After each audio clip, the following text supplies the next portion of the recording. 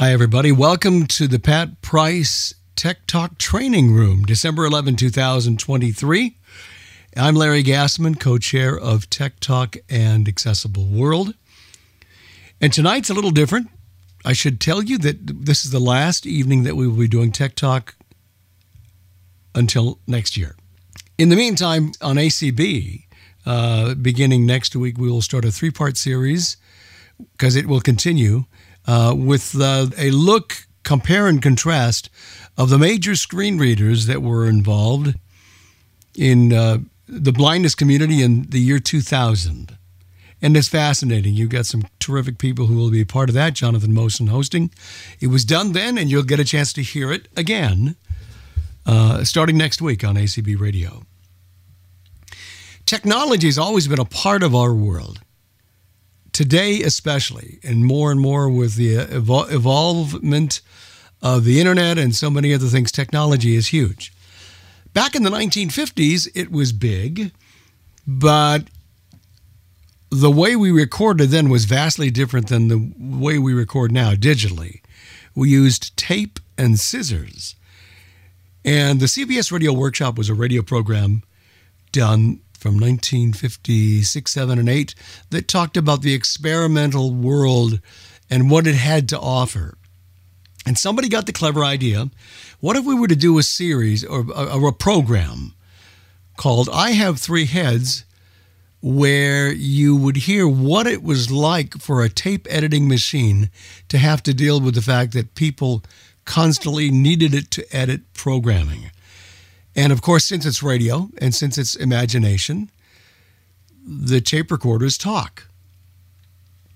So this is fascinating and it's kind of cool. And it is in a lot of respects the way we used to edit and record things, even into the 60s before cassettes. So what I'm going to do now is play a program from May 26, 1957. It's called I Have Three Heads. It's from the CBS Radio Workshop. Well, I have two recordings of this. One of them is a network copy. The other is an air check from New York, and I chose that one because there are little commercials at the beginning and end. It runs 25 minutes. When that's done, we can talk about that if you'd like a little bit. We can also talk about maybe your favorite technology gift that you got for Christmas. And if you never got a technology gift for Christmas, we can make it, well, we can expand it a little bit and you can talk about whatever you got for Christmas that was your favorite gift. But we'd like to keep it to technology if we can. John, is there anything I've missed? I don't think so. This is a fun program. It is. It's a unique program. Yeah. I've never heard anything like it, and it's fun. Some great radio great radio pros as a part of this, some of whom you may recognize if you read talking books, because a lot of them were talking book narrators in the 50s, 60s, and 70s, including Ralph Bell. So here is the CBS Radio Workshop, May 26th, 1957. It's called I Have Three Heads. Stay tuned for the CBS Radio Workshop. Did you say you're thirsty, man? Have a 7-Up. No comeback thirst when you finish a bottle of 7-Up. Nothing does it like 7-Up, 7-Up. Nothing does it like 7-Up, 7-Up. Nothing else can do what it does for you. Nothing does it like 7-Up. WCBS, AM and FM, New York.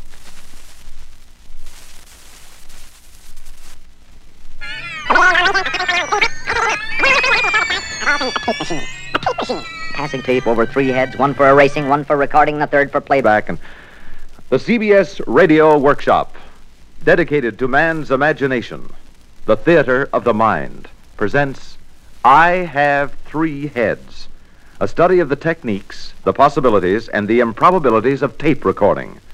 Today's workshop was conceived and created by CBS radio engineer Mort Goldberg.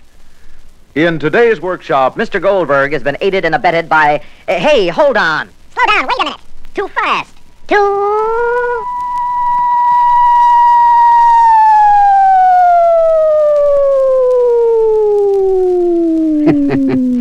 That was Stu Metz. Nice guy, but loves to talk, like all announcers. Aided and abetted by a writer, a director, who needs him?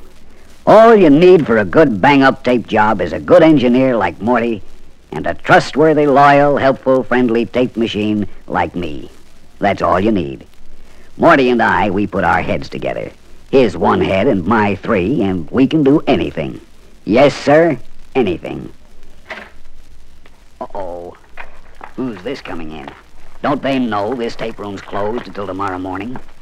Okay, Bill. Tape room 18's clear. Ready to take her inside there? Right. Maintenance men. Prod you, poke you, take your insides out. Regular little Dr. Kildares. Man, these new machines get heavier all the time. You said it. Lift a couple of these every day, and you could bend steel bars in a circus. Right. New machine. What gives? Am I on the way out? Okay. Let's put it down for a minute and rest. I'm tired, boy. Get a cable. We'll have to stretch it to the new box. Over in the corner. Got it. Well, what are you waiting for?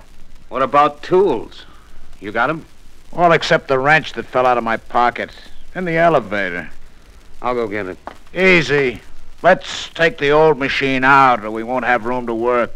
These tape rooms aren't any bigger than a cell. Right. Which one of these old machines goes? Don't you know? I don't know. Don't you? Joe didn't tell you himself? I thought Joe told you. Okay, skip it. He's out.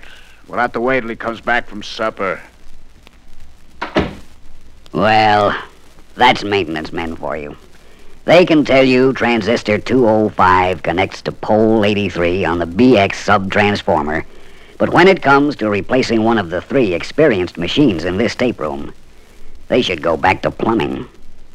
Sure hope it won't be me. Say, maybe this new machine knows who he's replacing. Hi, new here, aren't you? That's obvious at first glance, I should say. Well, we were all bright and new once.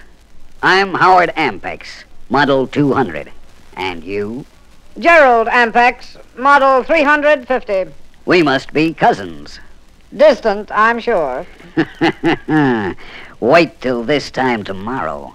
Wait till you've worked 12, 14 hours steadily. Fast forward, rewind, stop, edit, fast forward, stop, edit, fast forward, dub, loop, rewind. I hope I'll see you after a week. I doubt whether you will. What do you mean by that? I saw how you trembled when I was ushered in a few minutes ago. You're quite sure I'm here to replace you, aren't you? Oh, am I? I heard those maintenance men talking. I remember every syllable of every word, like a good tape machine should. I'm quite aware of what they said. Are you?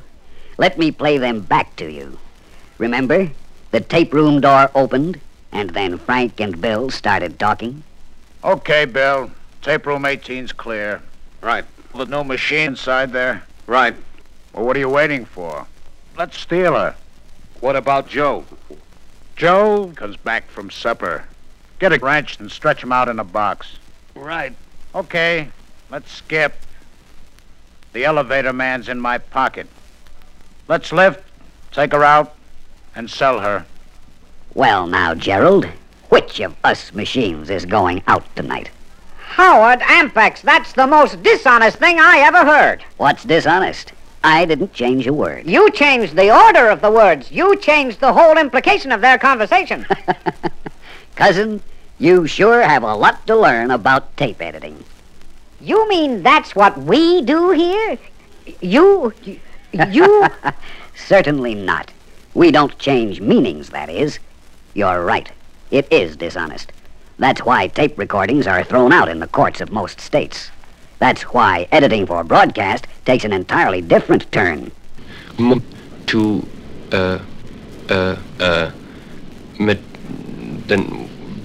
That there was a... What's that? A voice on the tape room floor. Just part of a day's work. An hour's work, more or less. It took a whole hour to get that? Let me explain. This morning, Morty came in with a fella named George Vikas. Produces a show called Update. Vikas and Morty had a German student on a piece of tape. I got to know a few students. my own impression from America students was that there was a... Now, Gerald, is that clear? That there is more... Well, it's rather hard to get the drift. Of course it was. With radio, people are listening on small sets. People are listening in cars. Things have got to be very clear. You play something like that, all over the country, people think something's wrong with their radio. So how did you save the country? What? Oh, Morty and I go to work. Morty wants to start at the beginning of the student's words, so he punches me into rewind.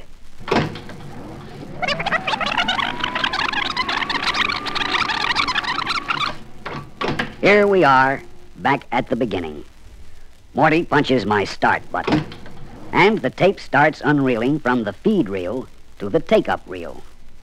It passes by my 3 heads, one for erasing, the second for recording the sounds and words that are fed into it, and the third for playing back what's already on the tape. It's this third, the playback head, we're using now as we catch the student's first words. I got to know a few students. Morty punches my stop button. Back we go to find that What's that very odd noise? Manual operation. Morty's working the machine by hand. Well, really, by hand? You'll have many a hand laid on you before you go back to maintenance for your first checkup. And many a razor blade, too. Razor blade? We're coming to that. Morty's found the Now he opens the gate, exposing the heads.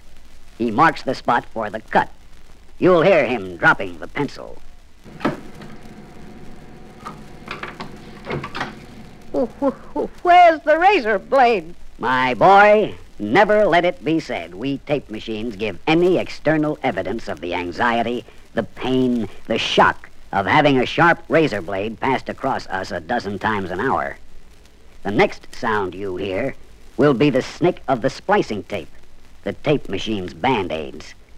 Then the tape is put back in the gate is closed, and we're off again. My own. What happened to the words you were editing? This is a pro job, son. Morty goes on to tighten the space between the words my and own.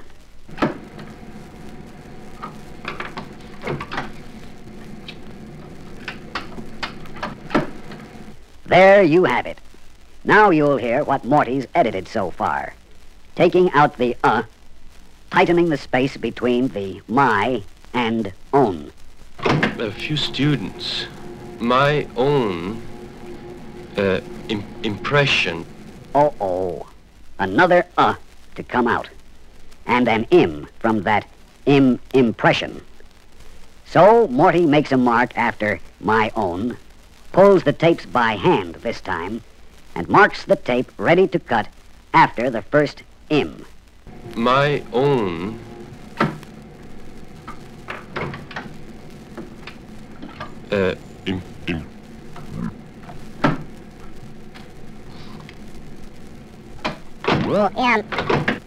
That was me, rewinding. Now, here we go forward. My own impression from America students. Another to come out. Let's see how fast Morty can make this. America.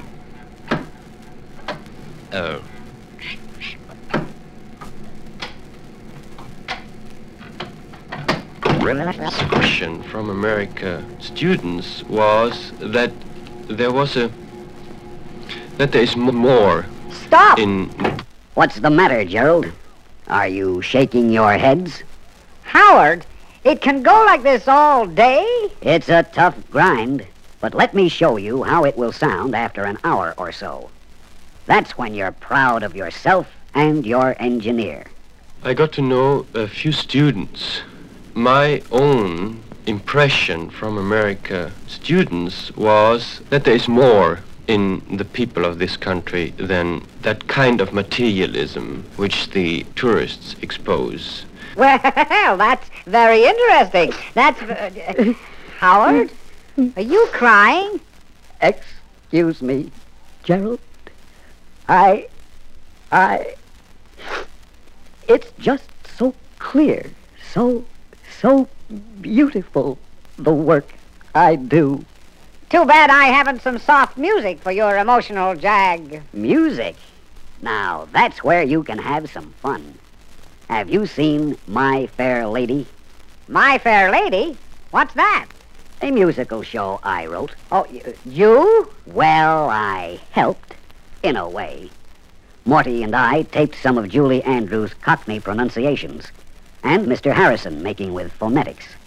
And we taped a funny babble of women's voices you hear on the My Fair Lady record, too.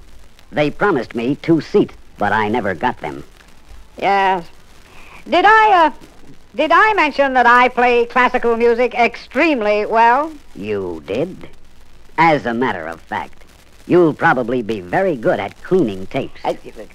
Cleaning tapes? Bringing foreign tapes up to American broadcast quality. Jim Fassett, he's our music commentator who has a program here on Sunday afternoons, World Music Festivals. He goes to Europe and brings back orchestras and singers in concerts American audiences might never hear. But listen.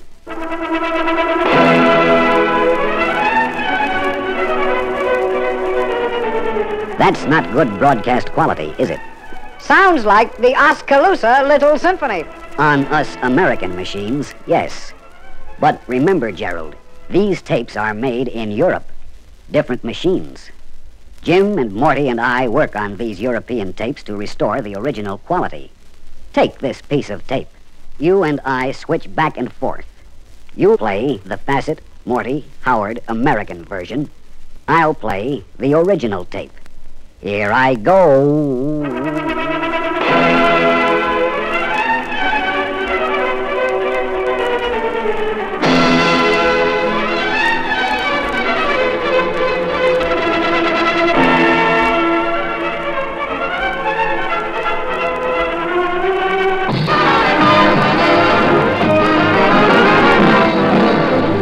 We're a little late, so good night, folks. What in the world was that? A piece of Jack Benny tape that Morty and I lost this afternoon. Wondered where it was. Does this happen often? Not often enough to my way of thinking. Boy, could we have fun. Boy, oh boy, oh boy. However, let me give you a case of where Morty and I did mix some tapes deliberately. You like band music? Military, college, circus, jazz, or street corner? Military. Not one, but 4 of them. This same fella, Vikas, that I told you about, he and Morty and I put together an audition for a show that hasn't been broadcast yet. A show called Sounds of the World. That music is the band up at West Point playing. We also got tapes of a band at Buckingham Palace, another band from France, and still another band playing in Red Square in Moscow. We also got tapes of 4 sergeants, one from each country, and let them give the command to march.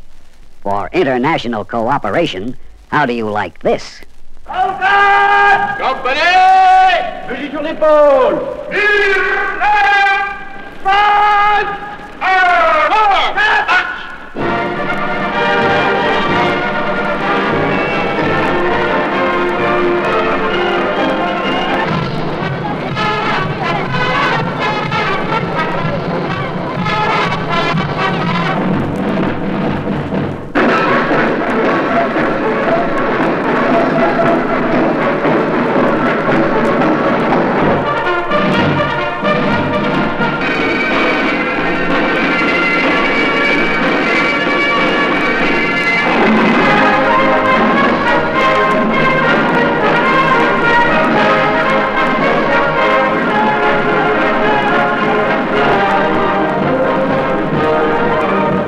Sounds of the World.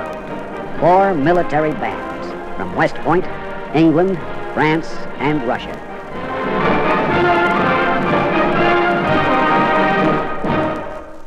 Maybe they ought to trade the UN for a good tape machine, eh, Gerald? I like that, Howard. Sort of liked it myself, if I do say it as shouldn't.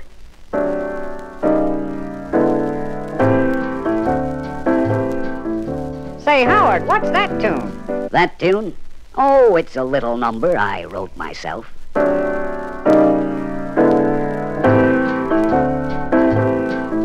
Oh, before or after you wrote My Fair Lady? Well, to edit this statement correctly, I, little old Howard Ampex of Tape Room 18, am probably the only tape machine that had a song especially arranged for him. For years, Morty has played tape backwards and forwards and upside down, but he has never had the chance, until just the other day, to find out what happened when an orchestra taped a song backwards, and then I played it forward again. Says Morty to himself, what happens to the instruments? So that's where Hank Silverne entered. And this is how Hank arranged T for Two straight.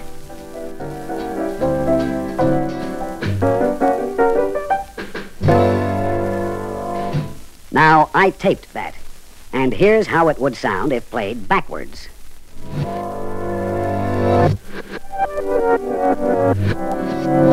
You see? Almost everybody's done that, including the 2 million people who own home tape recorders. But now came the job of orchestrating T for Two backwards, so that the musicians began with the last note and played it through to the first note. Here's how that sounded.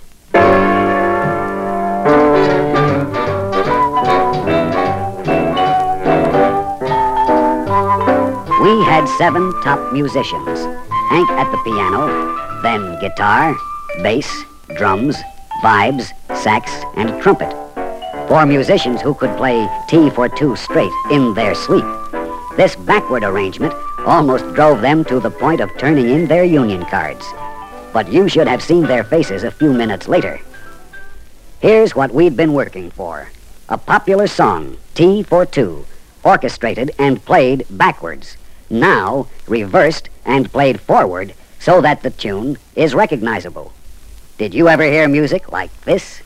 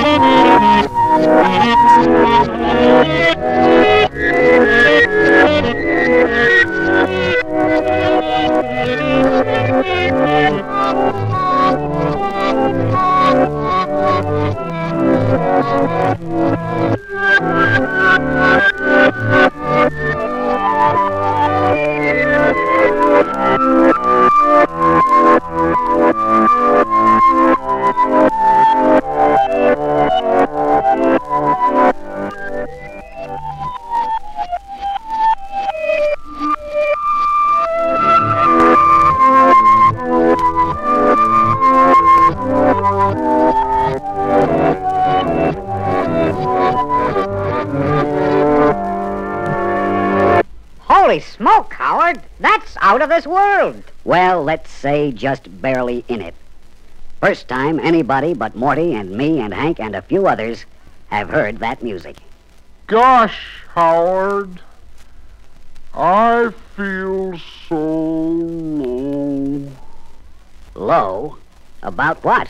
I didn't recognize you as a pioneer.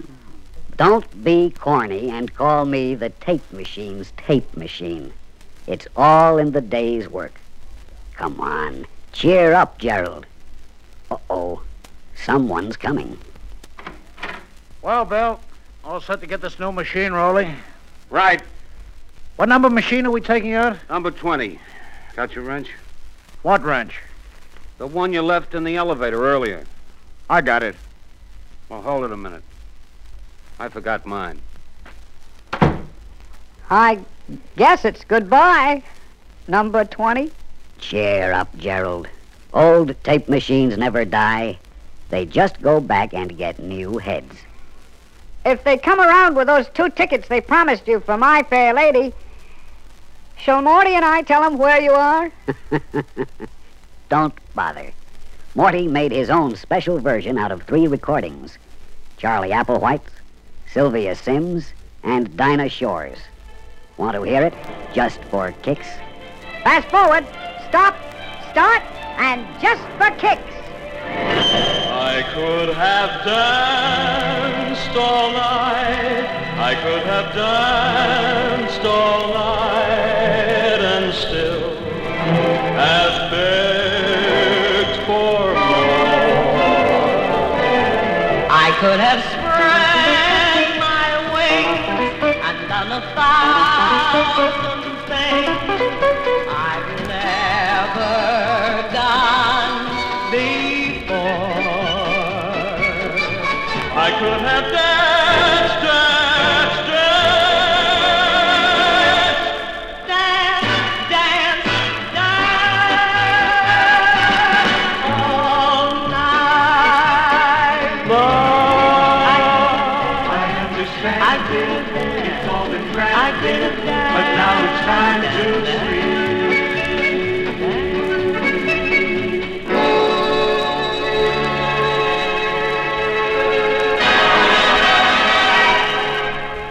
Today's workshop, I Have 3 Heads, was conceived and created by CBS radio engineer Mortimer Goldberg.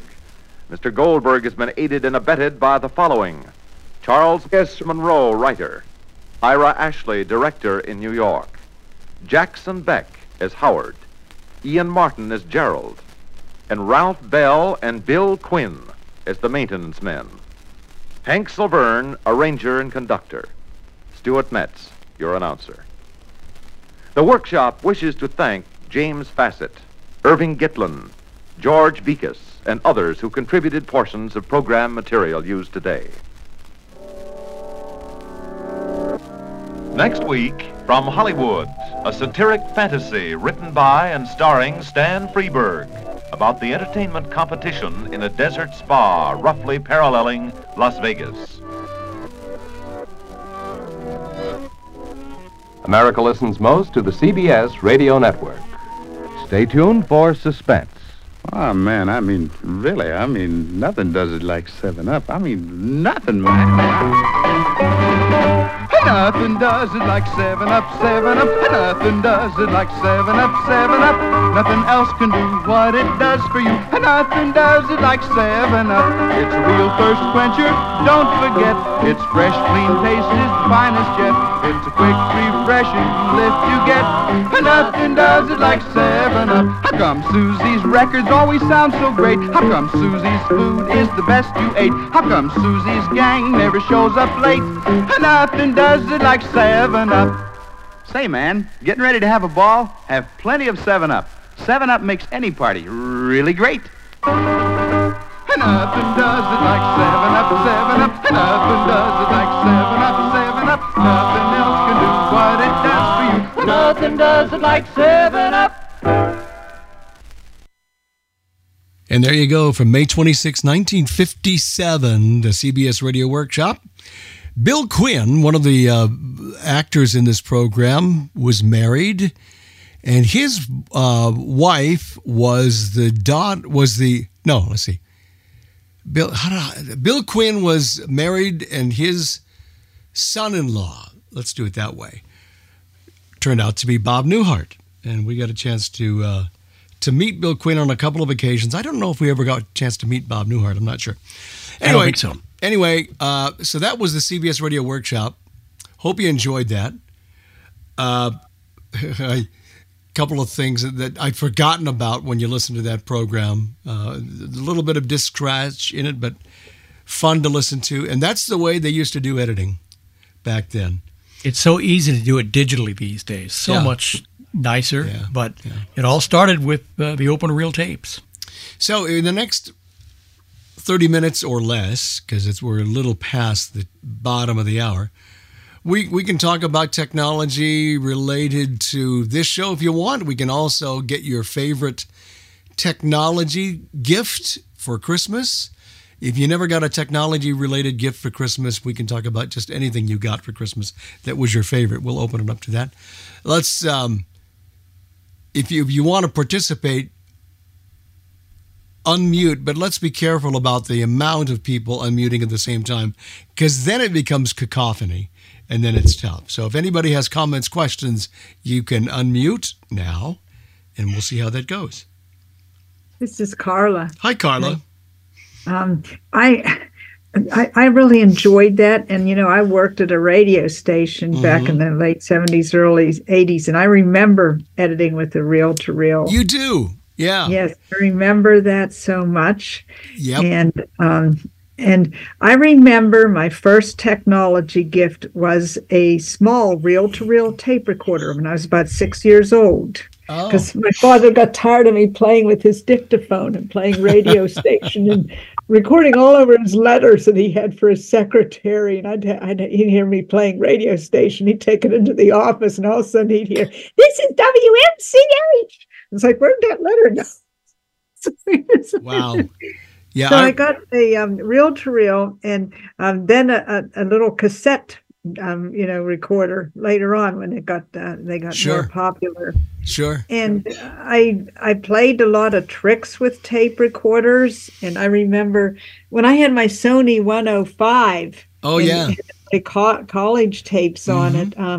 Sometimes I would take a stereo reel-to-reel, make a tape, and play something backwards. And, I had to laugh at him orchestrating T for two, because I did the same thing with that, 2000 Space Oddity. And I figured out what it would be. I played it forwards on the piano, and then I played it back on the recorder backwards, and it sounded like...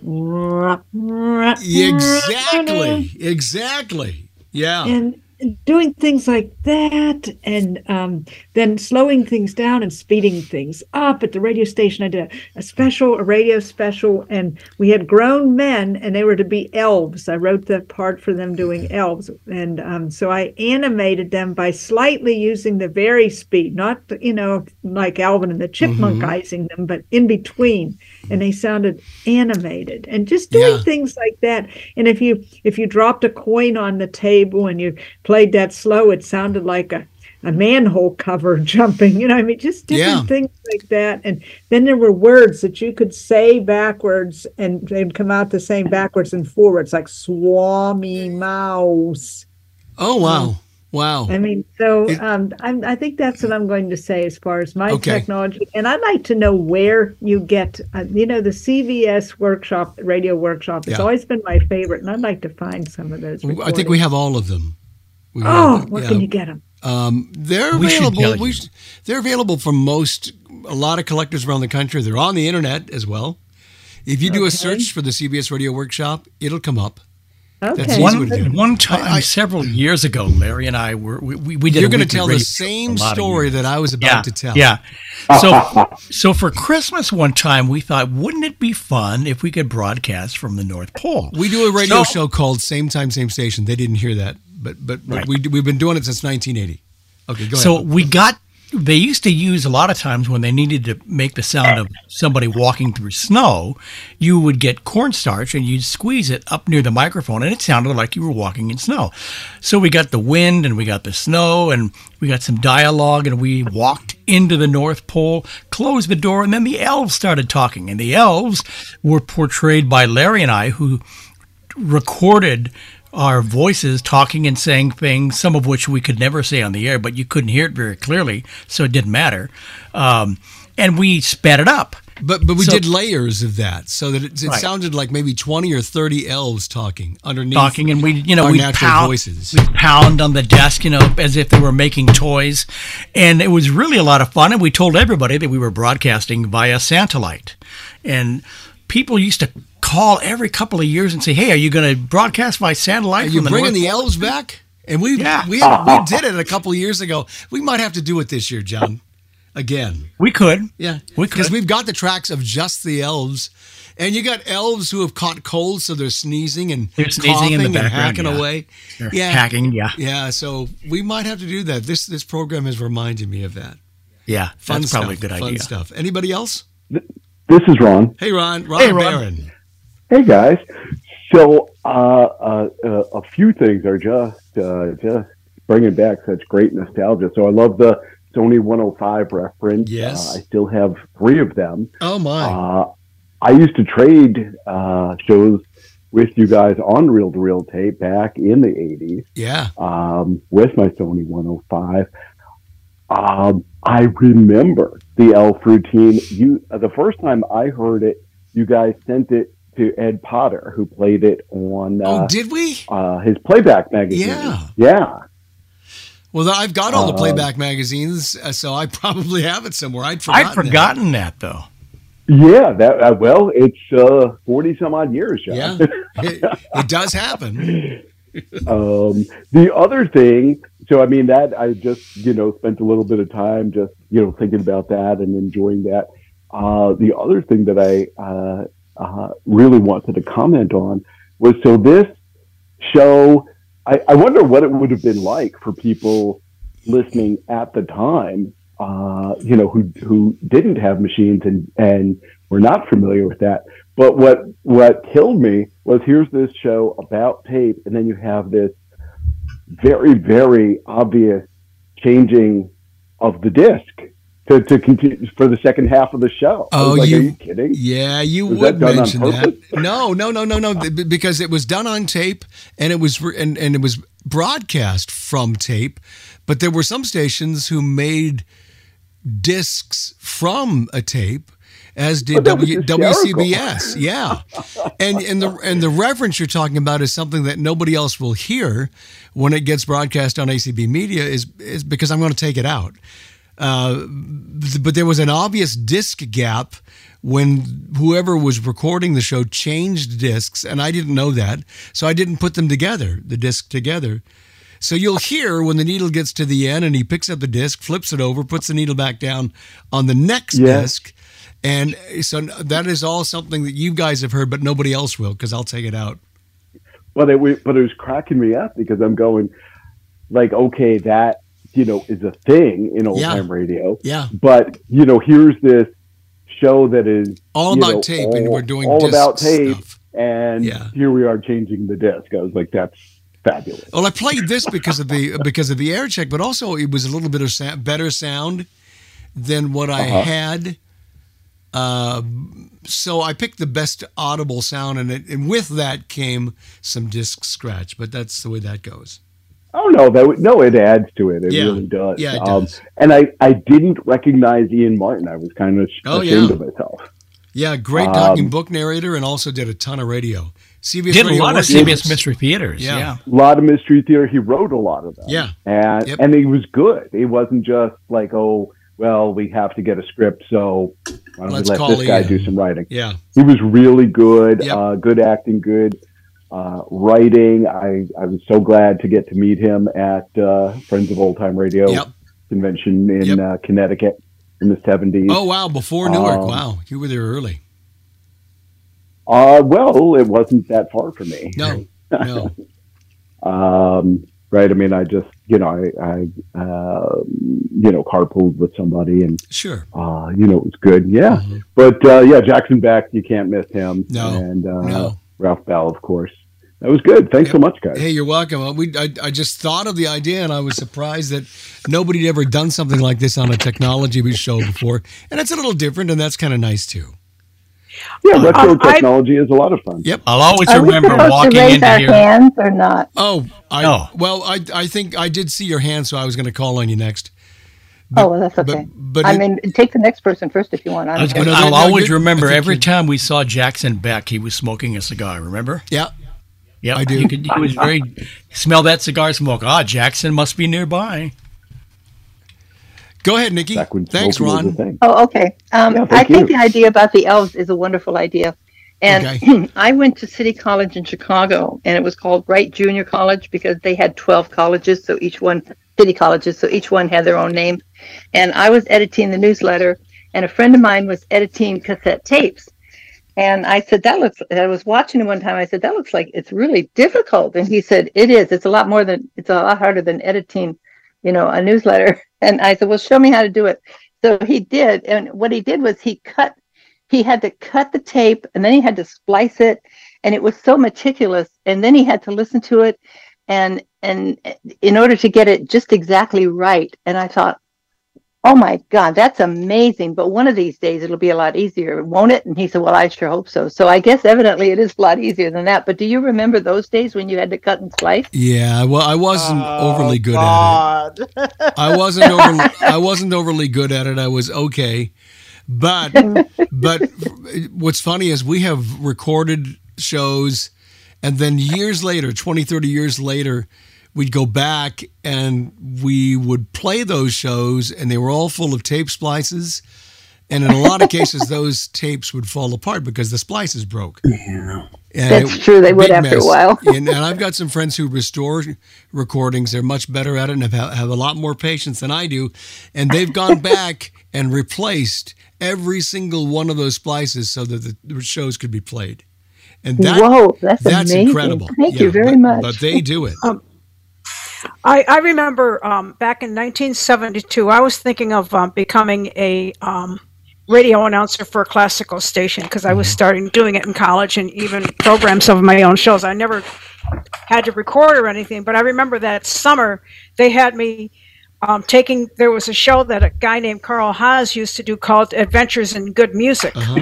And so they would do the adventures, and then he would have to leave a little bit of space in there for the commercials. But what I had to do was somehow splice the tape in, at the single point, at the point where it was, put a piece of paper in, splice both ends of the tape to both ends of the paper, and then at some point I was unediting the shows or something where I had to unsplice the paper and the tape, take the paper out and splice the tape back together. And that was the hardest thing for me to learn to do. I'll bet it was back in, because I'm not that great as far as like nimble fingers.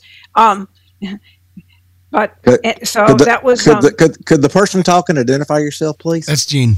But I will tell you, I didn't get it for Christmas, but I still think so fondly of the Braille and Speak, my first piece of technology.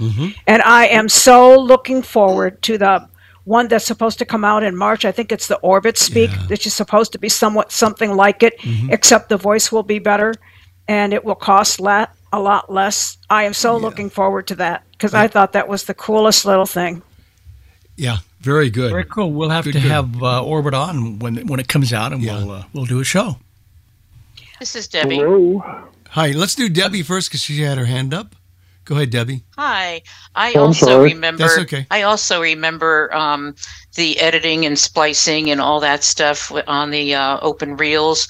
I was in radio, and I also didn't do very well with that. So one of my coworkers showed me how to use stuff on cart. Record something on a cart and just, pop them in when they needed to be and so forth. So it made it a lot easier to produce a commercial. And one of the first pieces of technology that I got for Christmas that was very useful in the radio station was one of the talking time clocks. Oh, sure. Oh, man, that was so cool. Everybody wanted to use it to time their spots and everything, that was good. Exactly. I still have two of them, I think. Ours still work. We have a few around here, too. Yeah. The battery cover doesn't stay on, so it's taped and, that kind of thing. Another thing that I received for Christmas was one of those RCA audio centers. Oh, for those, the AM, FM, and TV band. TV. Yeah. And it had Braille. And it was so funny because when my dial cord broke, it was on the station that I worked for on 1580. Also, the Victor Reader was a really cool gift back in 2007. Oh, man. The first one. That was the best. Absolutely. Yep. All three of them have been terrific. I'm so glad. I still have all three of mine. Yep. So, thank you. Thank you, Debbie. Good topic. Yep. Thank you. Hi. Yeah, hi, let's go, Marsha. Let's go with Roger, who is here just a little before you. Oh, sorry. That's okay. That's all right, Roger. I think I'm still here. You are. Okay. I wanted to give you a little funny technology splicing, if you will. So I thought was interesting recently. You guys know a fellow named Richard Ohm? I know the name. I don't know him. He repairs Opticons. Yeah. Because he used to make them. He used to build. So, but anyway, he was telling me that you don't get rich repairing Opticons for blind folks. But one of the things one of the ways he's found to put food on the table is by using his old tape recorders to convert things that people don't know how to convert anymore. He's discovered that the sports people and radio stations don't have tape recorders anymore, so when they go to some collector and get the sound of a particular home run in 1945 or something like that, they have it on an open reel, and Richard's the only one who knows how to take the open reel and record it onto one of the kinds of digital devices that they have now. That they have in the radio station, so they can use the recording on the air. I still have an open reel machine up here, and I do that. I digitize stuff all the time. Yeah. Apparently, they come looking for him every once in a while with needs in those areas. Oh, sure. Yep, he's good to have around for a lot of reasons. He's a good guy, and a lot of people really like to have their Opticons fixed. Yep, yeah. Roger, thank you. We have a couple more hands that we'll get to before we close up shop for the year. And Marcia is next. Hi. Yeah. I remember doing stuff for a college assignment. I had to have a children's choir, singing some stuff. Well, unfortunately, I couldn't get children's choir, so what I did is I sung a bunch of children's songs and speeded it up and put track overlay and everything like that, and so I was able to turn it in and say, well, that's the children's choir, and they took it, they accepted it. And the technical gift that I got was my Opticon. Oh no, wow. I mean, it was great. I mean, it wasn't a Christmas gift so much, but it was great to go bebopping down into the bookstores and everything like that and do all that. And my parents would be, wondering, oh my God, now what have we got loose here now? What that, so it was great. I think we talked about this, and I don't know if it was here. I know we talked about it at some point on ACB Media on the radio. The 5 or 6 most incredible gifts that revolutionized the life of a blind person. Tape recording was one of them, I think. iPhones were another. The Victor to Stream was another, and I'm not doing them in any specific order. And there were a couple of others, and there are a couple more that have just been released that could very well also fit on that list. But, when you think back about things that we got for Christmas as blind people, there are revolutionary things that we couldn't do without that are just marvelous. And the iPhone is one of them. Oh, yeah. Yeah, absolutely. But Larry, I think the Braille speak. Sorry, I can't hear you. You're away from No, you can't. Now you can. There you go. Put my microphone down. See, well, technology. Technology, yeah. The Braille and Speak, I think, is probably the forerunner of so much of the technology that definitely I'm thinking like Marcia, the Opticon. Because the Opticon was the first piece of technology, other than a tape recorder, but the first piece that really, really got you to be independent. And I know what she means about bopping to bookstores or just saying, hey, I want to read that book, and you could. But the Braille and Speak was, the forerunner of so much of the stuff that we have today. Sure. All the note takers, all now the Braille displays that are kind of note takers. Synthesized speech, all that kind of stuff. That was, I think, and I got my first I got my Braille to speak in 1987. My husband gave it to me for Christmas, and I wanted it so much. I'd gone to a Closing the Gap conference and saw it and just fell in love with it. And so that was my surprise gift. And by the way, Roger mentioned the Opticon, and I think that's on the list as well. It probably didn't have as much marketability, for instance, back then as maybe the iPhone does now, because it's in every home, and so too are so many of the others. But lots of us use the Opticon, and so many still are. So many still are. My hand wouldn't raise. This is Deborah. Could I jump in? I've been trying to raise my hand. But I haven't seen it. Oh. No, it's not your fault. I couldn't find the button. But can I jump in? Sure. Thank you. So I've loved all of this. I missed the first half. I'll catch it on the recording because we had a really wonderful NLS Bard event. Oh. But everybody, you're all talking about tech in our era. The Braille and Squeak and the Opticon. But the first thing I thought of when I saw the announcement was when I was 8 years old, and maybe this comes from coming from a different kind of background than maybe some people, because I didn't, I don't come from any kind of privilege, or my parents didn't do a lot of investigating about what does a blind child need.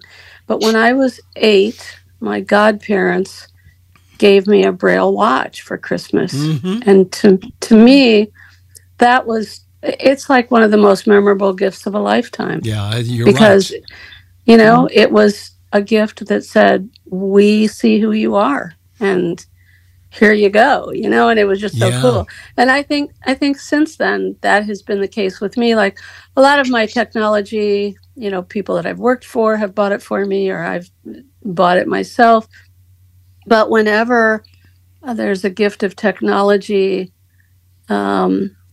in 2013, when a very special friend gave me an Apple TV and was like, it's something that's really cool and I can use it. And this person is recognizing that I can use this. Yeah. I mean, so it's not just accessible technology, but just that distinction of seeing who we are and what we can and maybe can't do. And I think Deborah as well, even though she drives me nuts, I think the A-Lady might belong on that list for blind people. Yeah. I'd like to drop kick her through windows sometimes, but she does provide a lot of good information at instant's notice. So I think we might have to put her on the list as well. Absolutely. What would we all do without? What do you mean? Maybe. Seriously? Let me count the ways sometimes.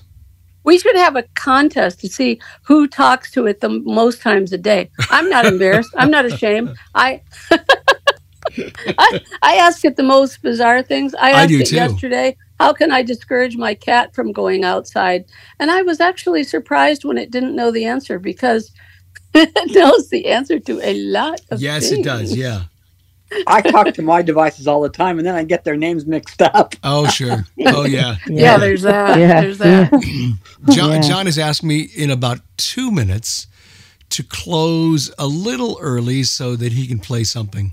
So we will do that, and then we'll talk about the next couple of weeks. And then we have to plan while we're all enjoying Christmas, we have to plan for 2024 in January. We've got 1 week planned or 2 weeks planned, but we need to plan more. So we'll be working on that. So any last minute comments before I send it over to John? I think this is Diane. I think it's just kind of, it's really fascinating to how when the actors started out with old time radio, like Robert Young, let's say, take him for example. Sure. He started out, Father Knows Best, and then in the late 60s, early 70s, he was on TV on a show, Marcus Welby, MD, and we used to watch that every week. And he actually started out as a film actor. Oh, in did the 30s and 40s. Okay. Yeah, before Father Knows Best. Oh, wow. And then he was the MC on a show called Good News back in 1937 and 38. So he goes back quite a ways. Yeah. Wow, he does. A lot of radio. He does, yeah. Yeah, and then they go to TV, and then William Holden, how many things he was on. I think that's his name. Yep. All the stuff. Wow, he made a lot even on old time radio. Yep. He wants all kinds of stuff. Yeah. Okay. Well, thanks. But I am looking forward so much because so many things have happened in the last couple of years from a technological standpoint. I'm really looking forward to seeing what happens. I think with GTP or whatever it's called. Yeah. I think we'll see, because that's still kind of up in the air as far as I'm concerned. But we'll see. But all the other technology that we are looking forward to, it's going to be fun to see what develops in 2024. John, do you want to go ahead? You got to set this up now, though. I will. A little while ago, we talked about how we did same time, same station shows via satellite from the North Pole, and we did it with the elves and so forth. And I think the elves, would you like to come in here and sing wish everybody a Merry Christmas? Sure, we'd like to. Yeah, we'd love to sing a song. All right. Quiet back there. Quiet. We wish you a Merry Christmas. We wish you a Merry Christmas. We wish you a Merry Christmas and a Happy New Year. Oh,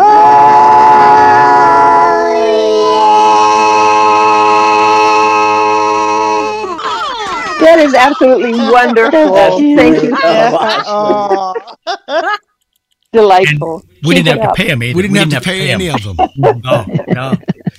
So is that what you guys sounded like when you were little? Yeah. Oh, no, that's what we sounded like when we were helium. It was kind of a helium toddy. Matter of fact, that'll go good with dinner tonight, maybe. Yeah, maybe so, yeah. A helium toddy. Oh, funny. I don't know where you got that from. I don't either.